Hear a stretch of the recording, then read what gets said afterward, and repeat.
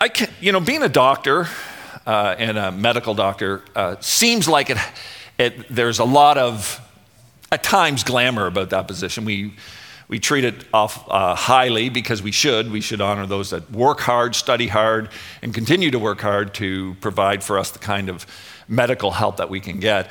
And I would imagine that one of the difficult parts of being a doctor is when you have to sit in a room with one of your patients and tell them that they have cancer, or tell them that they only have a certain amount of time left to live. Now, I've never had to do that, but I would imagine if I had to do that, that would be something I would want to kind of avoid. Because it's very painful what you're delivering to the people, and it's awkward. And so it would be easy just to avoid the conversation altogether. It would also be gross negligence and unloving to avoid that conversation, because if you love somebody and you tell them the truth in a way of grace, and if you're responsible to tell the truth and you don't, then that's called gross negligence. And so in a similar way, not the same, but a similar way, I kind of am in that spot this morning. As I'm preaching through 2 Peter, there are some hard things in this chapter that Peter and God say. And it's going to put me in conflict with some of you, many of you perhaps, in different ways. For some of you, this is going to be yet another reason why you do not want to ever come back to church. It's just going to confirm your bias that God and church are just judgmental and they hate me. For others, it's going to put you in conflict because in your family or in your group of friends or at work, it's going to put you in a place of conflict that you have been quietly hiding in, and this is going to force you to decide whether you're going to stand or remain quiet when it comes to Jesus. And for others, it's going to force you to make some heavy choices. And for others, you're going to feel a sense of encouragement because you have been obedient to this truth. Now, it'd be easier for me just to avoid this, not have this conversation, but that would be both gross negligence on my part.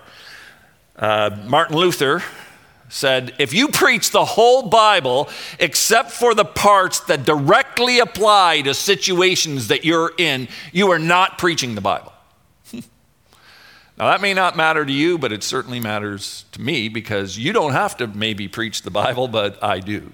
And so it puts me in this place where it would be gross negligence for me to skip over this chapter.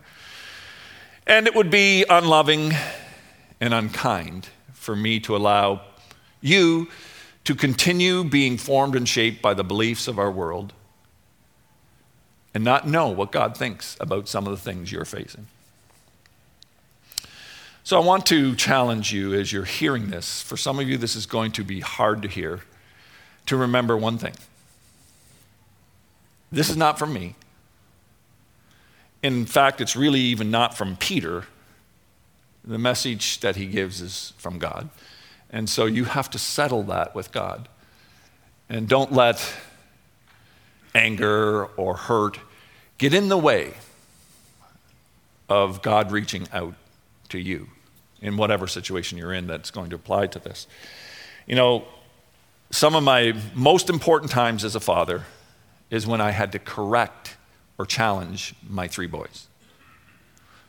It wasn't always received well, but that was my role. And that was how I loved them. And so I want to hopefully be loving to you as I share what the scripture says, for you to chew over and then you to decide about. So pray with me.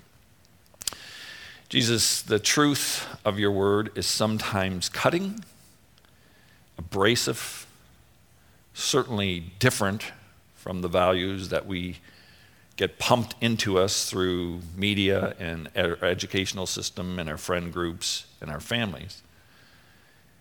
And yet the heart of Jesus is always to love those of us that are captured by our sin and to lead us to freedom. And so I pray first of all, I pray for your spirit to bring a spirit of understanding. I pray against the evil one who snatches the seed of the word of God away from people. And I pray any demons here present, you must leave in Jesus' name. Amen. Okay, what's this guy going to say? You're sitting there wondering. Well, Peter has been telling us, he told us in the first chapter, he's going to die. Jesus told him he's going to die. And so he wants to make sure that the fellow believers that he has been pastoring will continue in the faith after he's gone. And he said, now remember these things. And so he points them things out. In the first part of chapter 1, he points out that true faith produces godliness or good works. And true faith produces obedience. Don't say you're a follower of Jesus if you're not obeying what Jesus says. You could have prayed some prayer, you could come to church, you can say you believe stuff, but if it's not working out in your life, your faith is dead. True faith produces obedience, it produces works. Now, that doesn't mean you don't struggle. My goodness. To walk and obey Jesus is struggle. Like you will fail, you will struggle.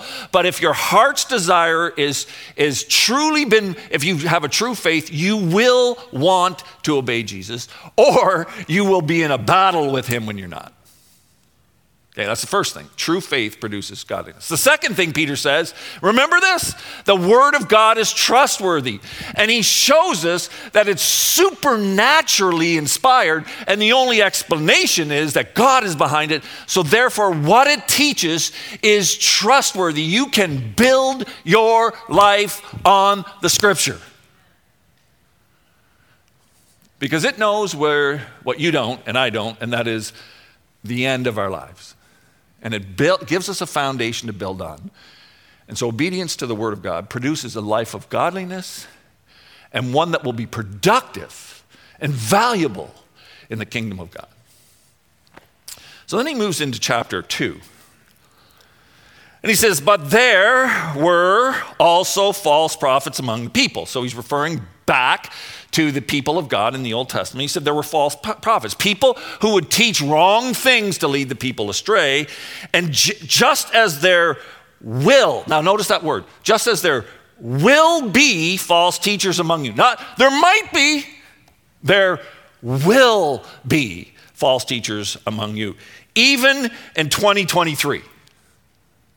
There will be false teachers. People, they'll secretly introduce destructive heresies.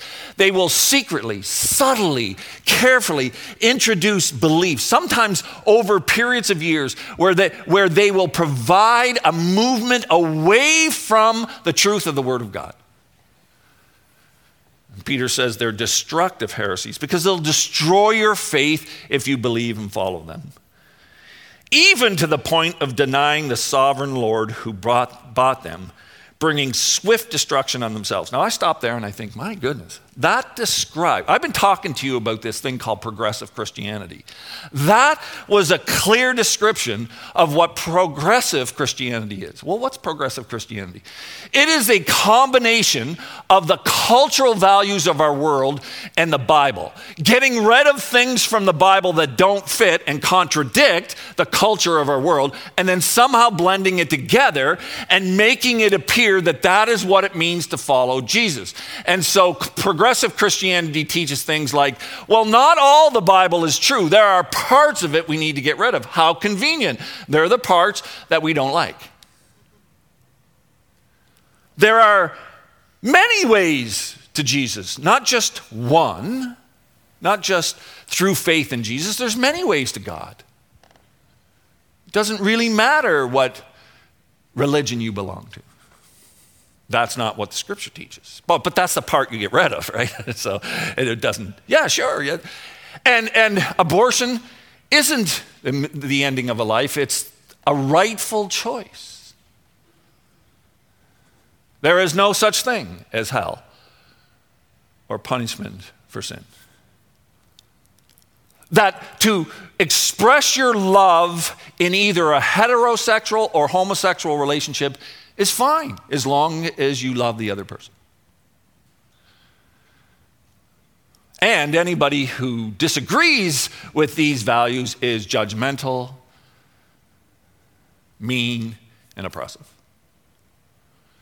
So very interesting. Take out the parts of the Bible that contrast our scripture, or that parts of the Bible that contrast our culture, rather. And then if you disagree, then you're mean and judgmental and oppressive. That's what Peter says. They'll secretly introduce these destructive heresies, even denying the sovereign Lord who bought them, bringing swift destruction on themselves. Many will follow their depraved. Now, the word depraved is used in other parts of the Old New Testament for sexual immorality, whether any kind of sexual immorality. And you will find in this chapter, when Peter's talking about the false teachers, that they focus around two things: sexual sin and greed, money sin, sex and money. Gee, like we've never had that problem in a church before. Interesting, I would say they are the two sins that draw most believers away from their faith: sex and money.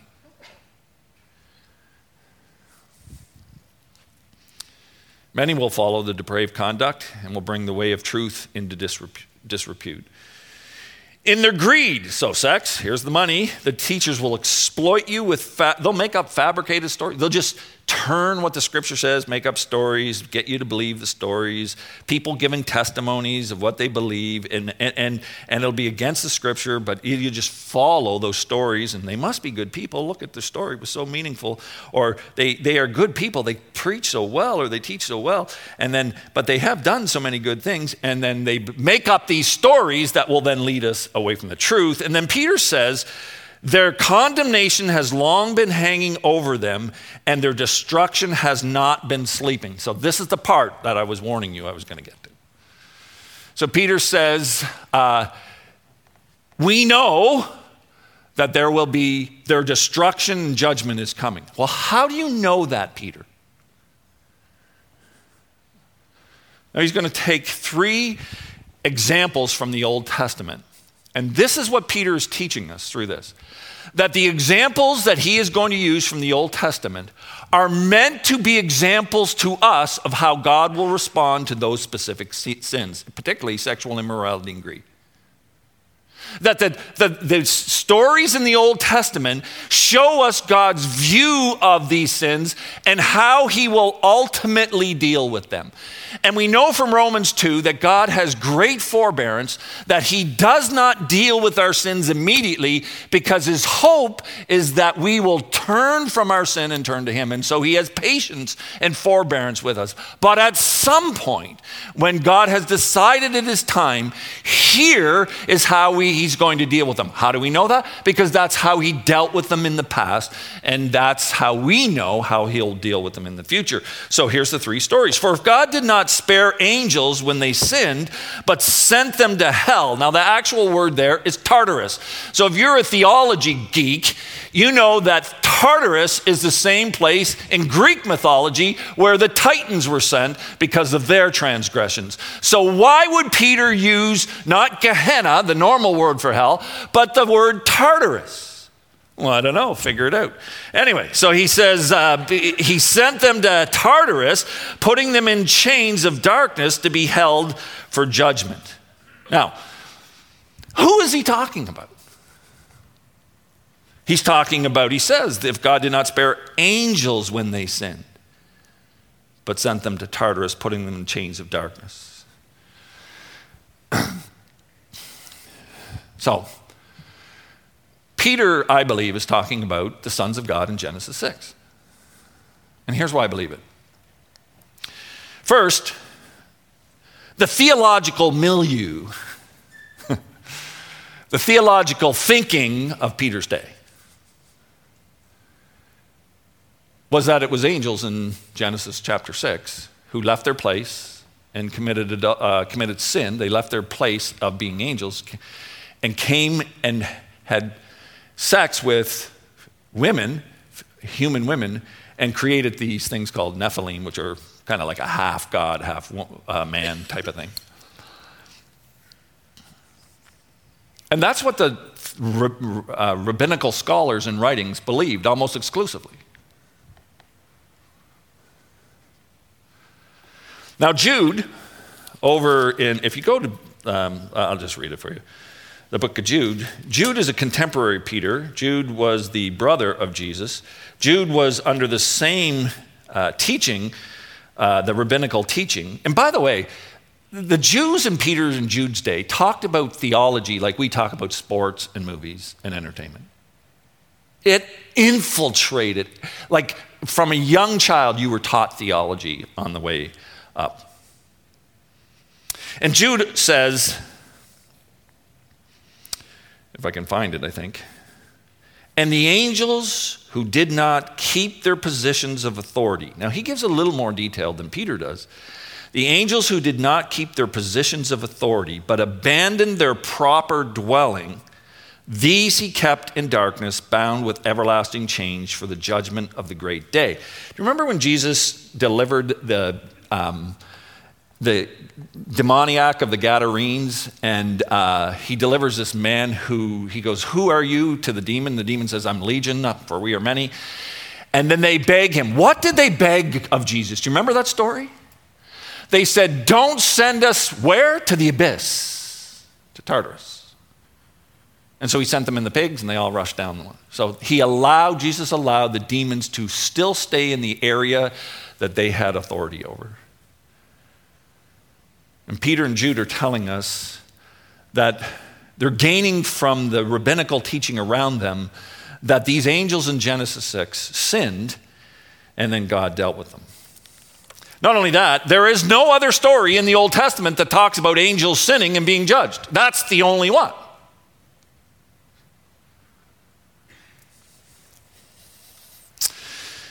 So Peter says, remember those angels? How they left sexual immorality, they left their proper dwelling, and they cohabitated with women, and God sent them to Tartarus, where they will never come out until the day of judgment. That's how God deals with sin. Then he gives us a second story. Well, maybe that's just angels. God wouldn't do that to men. Verse 5, if he did not spare the ancient world when he brought the flood on its ungodly people. So remember, right after the result of the sin in Genesis 6 was these Nephilim, who we know from other scriptures were utterly wicked. That led, their design by the fallen angels was to produce a seed that would corrupt mankind so that the seed that God promised couldn't come through mankind. So their goal, their reason for being there was to utterly corrupt mankind. And it so grieved God, if you read the story, that he said, I got to hit the reset button. And so just as and they were known for their sexual immorality. It so grieved God that he said destruction, complete destruction. Except, Peter says,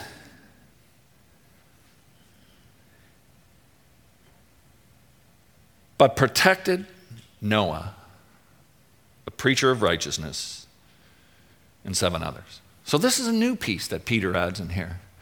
The angels sinned, and God judged them thoroughly and sent them to Tartarus, where they'll never come out until the judgment day. The people around Noah's day were so utterly corrupt sexually that God destroyed the world except for Noah. One more story. If he condemned the cities of Sodom and Gomorrah by burning them to ashes and made them example of what is going to happen to the ungodly. Did you catch that? Peter refers back to the Sodom and Gomorrah story, and he said that God burned them to ashes so that it would be an example of what will happen to the ungodly. And if he rescued Lot, a righteous man who was distressed by the depraved conduct of the lawless, living among them day after day, and was tormented in his righteous soul by the lawless deeds that he saw. So he uses this third story. Now, there's been a movement among biblical scholars to say that Sodom and Gomorrah is not representative of homosexuality or same-gender sex. Because Ezekiel refers back to Sodom and Gomorrah. I think it's Ezekiel 36 or 39, must be 36, refers back to Sodom and Gomorrah and says that he condemns them for their pride and injustice, which is true, he does. But just because Ezekiel picks out these two sins doesn't mean there were other sins. It just means they were the sins that Ezekiel was going to focus on. If you go to the stories in Genesis chapter 19, you will discover that the issue at hand that the angels go to destroy Sodom and Gomorrah is because of the same gender sex. That's the issue God takes with Sodom and Gomorrah. Jude also refers to this same story. In a similar way, says Jude, Sodom and Gomorrah and the surrounding towns gave themselves up to sexual immorality and perversion. So Jude tells us why they were destroyed, because of the sexual immorality and perversion. And if you read the story, you know the story is about same-gender sex. They serve as an example of those who suffer the punishment of eternal fire. So Peter is trying to communicate to his people, be careful of the sexual immorality and the greed, because this is how God deals with that sin. Now, let me just stop for a moment, because I know I just kind of laid a heavy thing down. I'll remind you that this is not me. This is God's word. Now, I believe God's word. And that's why I'm preaching it. It would be gross negligence for me not to share these verses with you. The second thing I would say is, if you struggle with same-gender attraction, but are seeking to follow God, then this isn't referring to you. This is referring to those who say, this is my life, this is what I'm choosing, I don't care what God or anybody else says. This is the way I'm going. I mean, all of us, heterosexual, homosexual, we all, I think pretty well all of us struggle with sexual temptation in some form or another. And so to struggle with temptation and seek to live for God is what godly people do, regardless of what the temptation is. But to choose to pursue a path of heterosexual immorality or homosexual immorality is to choose to walk away from God. Now, some of you here may be heterosexual and married, but your issue is that you have family like me or friends like me who have chosen to pursue a same-gender sex relationship. And so you're put in a place, and you love those people, and so when you hear this makes you, one, feel injustice is being served toward them. You shouldn't be talking about this. They're good people, and they are good people. At least my friend and my family are. They're good people, but they are sinning good people, just like you are sinning good people, and I'm a sinning good person most of the time, and that I need an answer for my sin, and my sin leads me away from God. And so it puts you in a place where eventually, I don't lead with this every time I'm around my family and friends. It's like, that are gay. When I'm working out with somebody, I go, Sodom and Gomorrah, let's go work out. That's not what I lead with. But there is always a point somewhere along the line that you're going to have to show your cards. And for some of you, you have been hiding. You avoid this topic. You avoid speaking the truth because it's really hard and awkward. And you love the people, and you think, why would I want to hurt them? And I would say that's gross negligence. And that if you truly love somebody, you share the truth in love, even when it hurts. If it's gross negligence for a doctor to hide the truth and gross negligence for me to hide the truth, then I think it's gross negligence for you to hide the truth. Because it's through truth that people come to God, not by hiding it. Now, why would God say such hard things about people? Why is he so mean? Why is he so against this? God is not against the people. He's against the sin, because the sin leads the people away from him. So Crystal and I have a couple, actually really good friends of ours. Their parents are kind of ministry people. They worked in the workplace for years. When they retired, they became, they went into ministry. And so they had some children. We were good friends with one of them. But they had a son, too, who's probably somewhere around my age.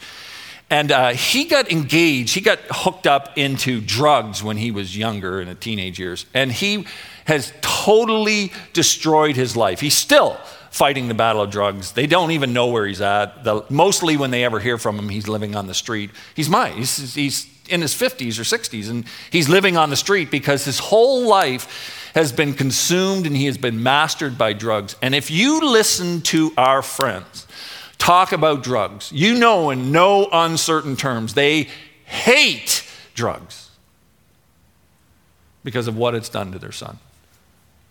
They don't hate their son. They hate the drugs that have stolen his life and that he has given his life to. And he has destroyed his marriage. He has destroyed his children. He has destroyed his health. He has destroyed their family to a degree. They hate it for that reason, because what it's done to him and all the relationships around him. And that's why God speaks about any sin, including same-gender sex. Any sin, not just same-gender sex. All sin, because it leads people away from God, away from hope, away from salvation.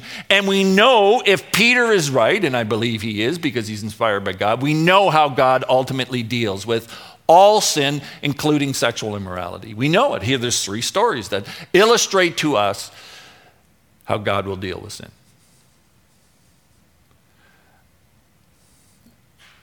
But because God loves people, he points out the truth. And he died. So this is the part you have to struggle with. You'll have to deal with.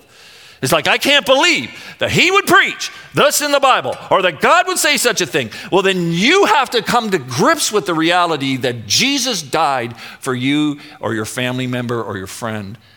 So how does that fit in? If God was so against you or against your family or your friend, why would he die for them? The issue is not the person, it's their sin. And it separates us from God. And sexual immorality and greed are particularly powerful because they capture our souls and send us on a path promising gratification that they ultimately cannot deliver and pull us away from God. It's why Satan moves so much to promote these sins in our culture, in our social media, in our media of all kinds, our educational systems, schools, in our family groups. You're getting it everywhere you hit. So it seems normal. It seems normal. So in the end, here's where I leave you. You're going to have to choose. Do you believe the Word of God, or do you believe the culture? That's where God leaves us. That's where Peter's leaving his people. This is what's going to happen. Quite a description of today, really. And you need to choose to believe. Am I going to stand and build my life on the Word of God and its values and alter my life? Or am I going to stand and build my life on the values of culture and attempt to change Scripture and God to fit me? So, am I going to believe God and I'll change to fit God? Or am I going to stand on culture and change God to fit me? Which one will it be? Now, my heart for you, if you're struggling in this area, whether you're struggling with same-gender attraction, or you have somebody in your family and you're struggling to, you don't want to see them condemned, and so you think that I'm not going to bring this up, I'm not going to cause conflict. My heart for you would be that you would meet Jesus, that you would find hope, that in your brokenness and in your pain, that the truth of Jesus dying on the cross would rescue you and let you know and experience the forgiveness of sins and new life. Because it doesn't matter what sin you deal with, you're welcome here. This is a place, if you want to find Jesus, but we will talk about the truth. Listen to what Peter says as he sums this up. He writes,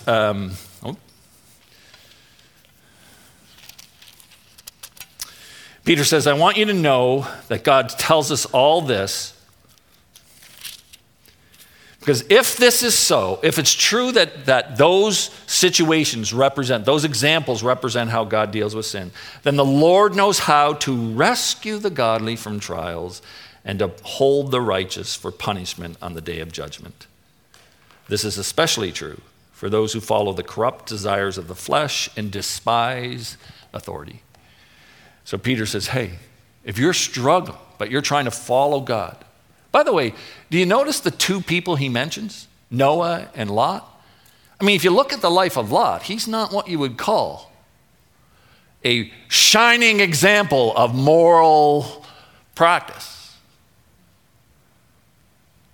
And yet God looks down and says, he had a heart to seek me, and so did Noah. And so Peter goes, God knows how to rescue us. He knows how to help us. If we're willing to stand for what is right, if we're willing to seek him, if we're willing to come in repentance, God knows how to change our life and rescue us.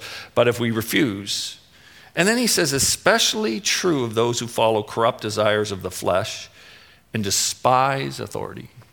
To say to God, no, I'm not going to follow you, is to despise his authority in your life. And while you can live that way while you're here on earth, the scriptures teach us that in the end we all give account of our lives because God has created this world, he's bringing it to an end, and we are part of the plan that he has made. Whether we want to trust God and walk with him or not, that's our choice.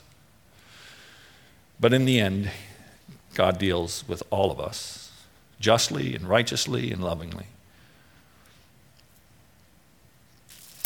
Now,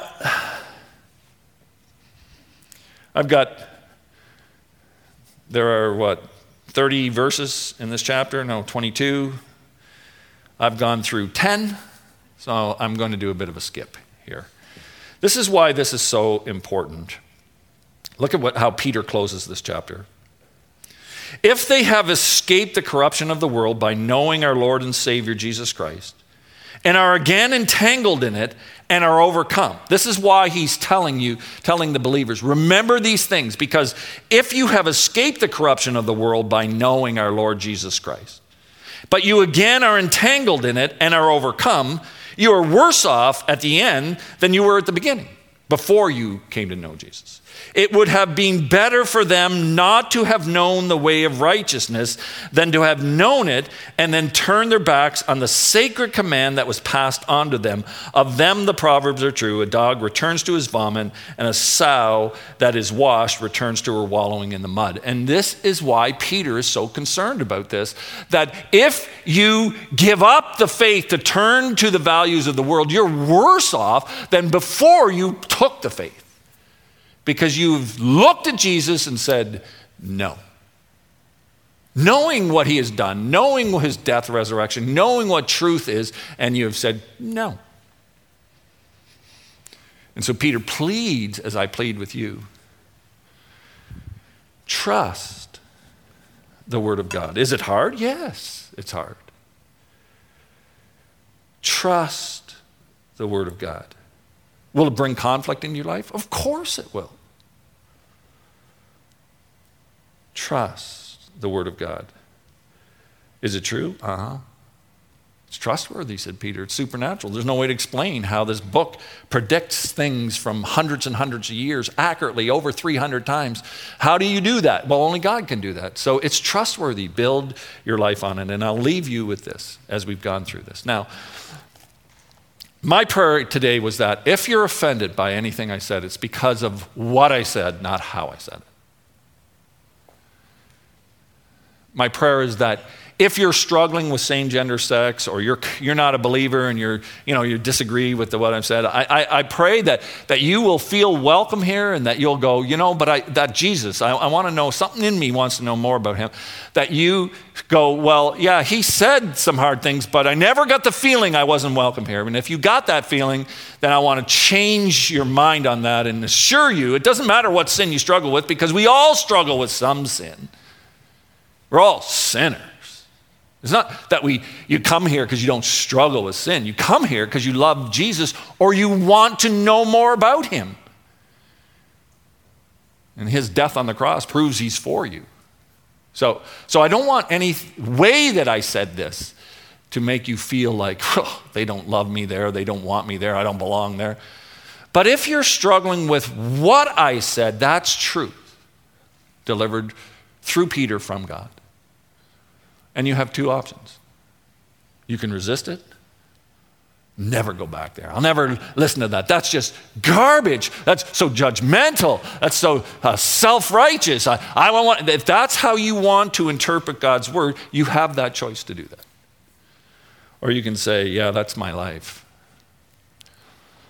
And I want change. I want hope. And so I'm going to seek Jesus. And that guy up there said, doesn't matter what sin I'm struggling with. If I want Jesus, I'm welcome here. And you are. Hard truth. 30 years ago, that truth wouldn't have been hard to preach. People would have been more upset that I said Genesis 6 are angels than they would be that I preached about homosexuality. But our culture shifted. And that's the prevailing attitude of our culture, because our culture is in rebellion against God, saying we don't need God. We don't need what he has to say. We don't want to be under his authority. We want to do it our way. We'll find our salvation. We'll make a world in which we can be happy, and who cares about what comes next? Because nothing really probably comes next anyway. It's now, and we'll make a world that we can live in, where we can have what we want, all of it, and we can be free sexually. We can be free with our money to make all that we want, with no understanding of what it does to our souls, or no understanding of what we do to other people by the pursuit of our fleshly desires. And no understanding of how we're denying and resisting the authority of God, and violating the plan that he has for this world that he's been working since the garden and will bring into fruition in the day that Jesus returns, that we are actively working against God. That doesn't matter. I just want to do what I want to do. So in the end, we have to make a choice. Do I build my life on the teachings of the Scripture and change to fit it? Or do I build my life on the values of the culture and either reject God or change God to fit my culture, which is what progressive Christianity is trying to do? Let me pray for you. Father, this truth that Peter gives is difficult. It cuts across the values of our world, and there's not a lot of voices that are speaking the truth of your word. Forgive us as pastors for neglecting to talk about hard things. Forgive us for hating people that are different than us. Forgive us if we become self-righteous. And as a church, forgive us for being isolated, self-righteous, fearful, And so now I pray that you would grant us that wonderful mix that Jesus had. Grace for people, a love and a compassion for those he spoke to, and then truth. A resilient faith in the Word of God. Lord, if we don't bring these things to this world, who would? There is no organization that will bring the truth of God with love to this world other than your church. Grant us the courage in our workplaces, our educational places, our families, our friendships, to be people of grace and truth. I pray for anyone here that has found this truth offensive, that you will help their heart to seek you and to want to know how you make us new from the inside out, how you forgive us and reconcile us. Take away the offense by bringing humility and an openness to seek you. I pray this in Jesus' name.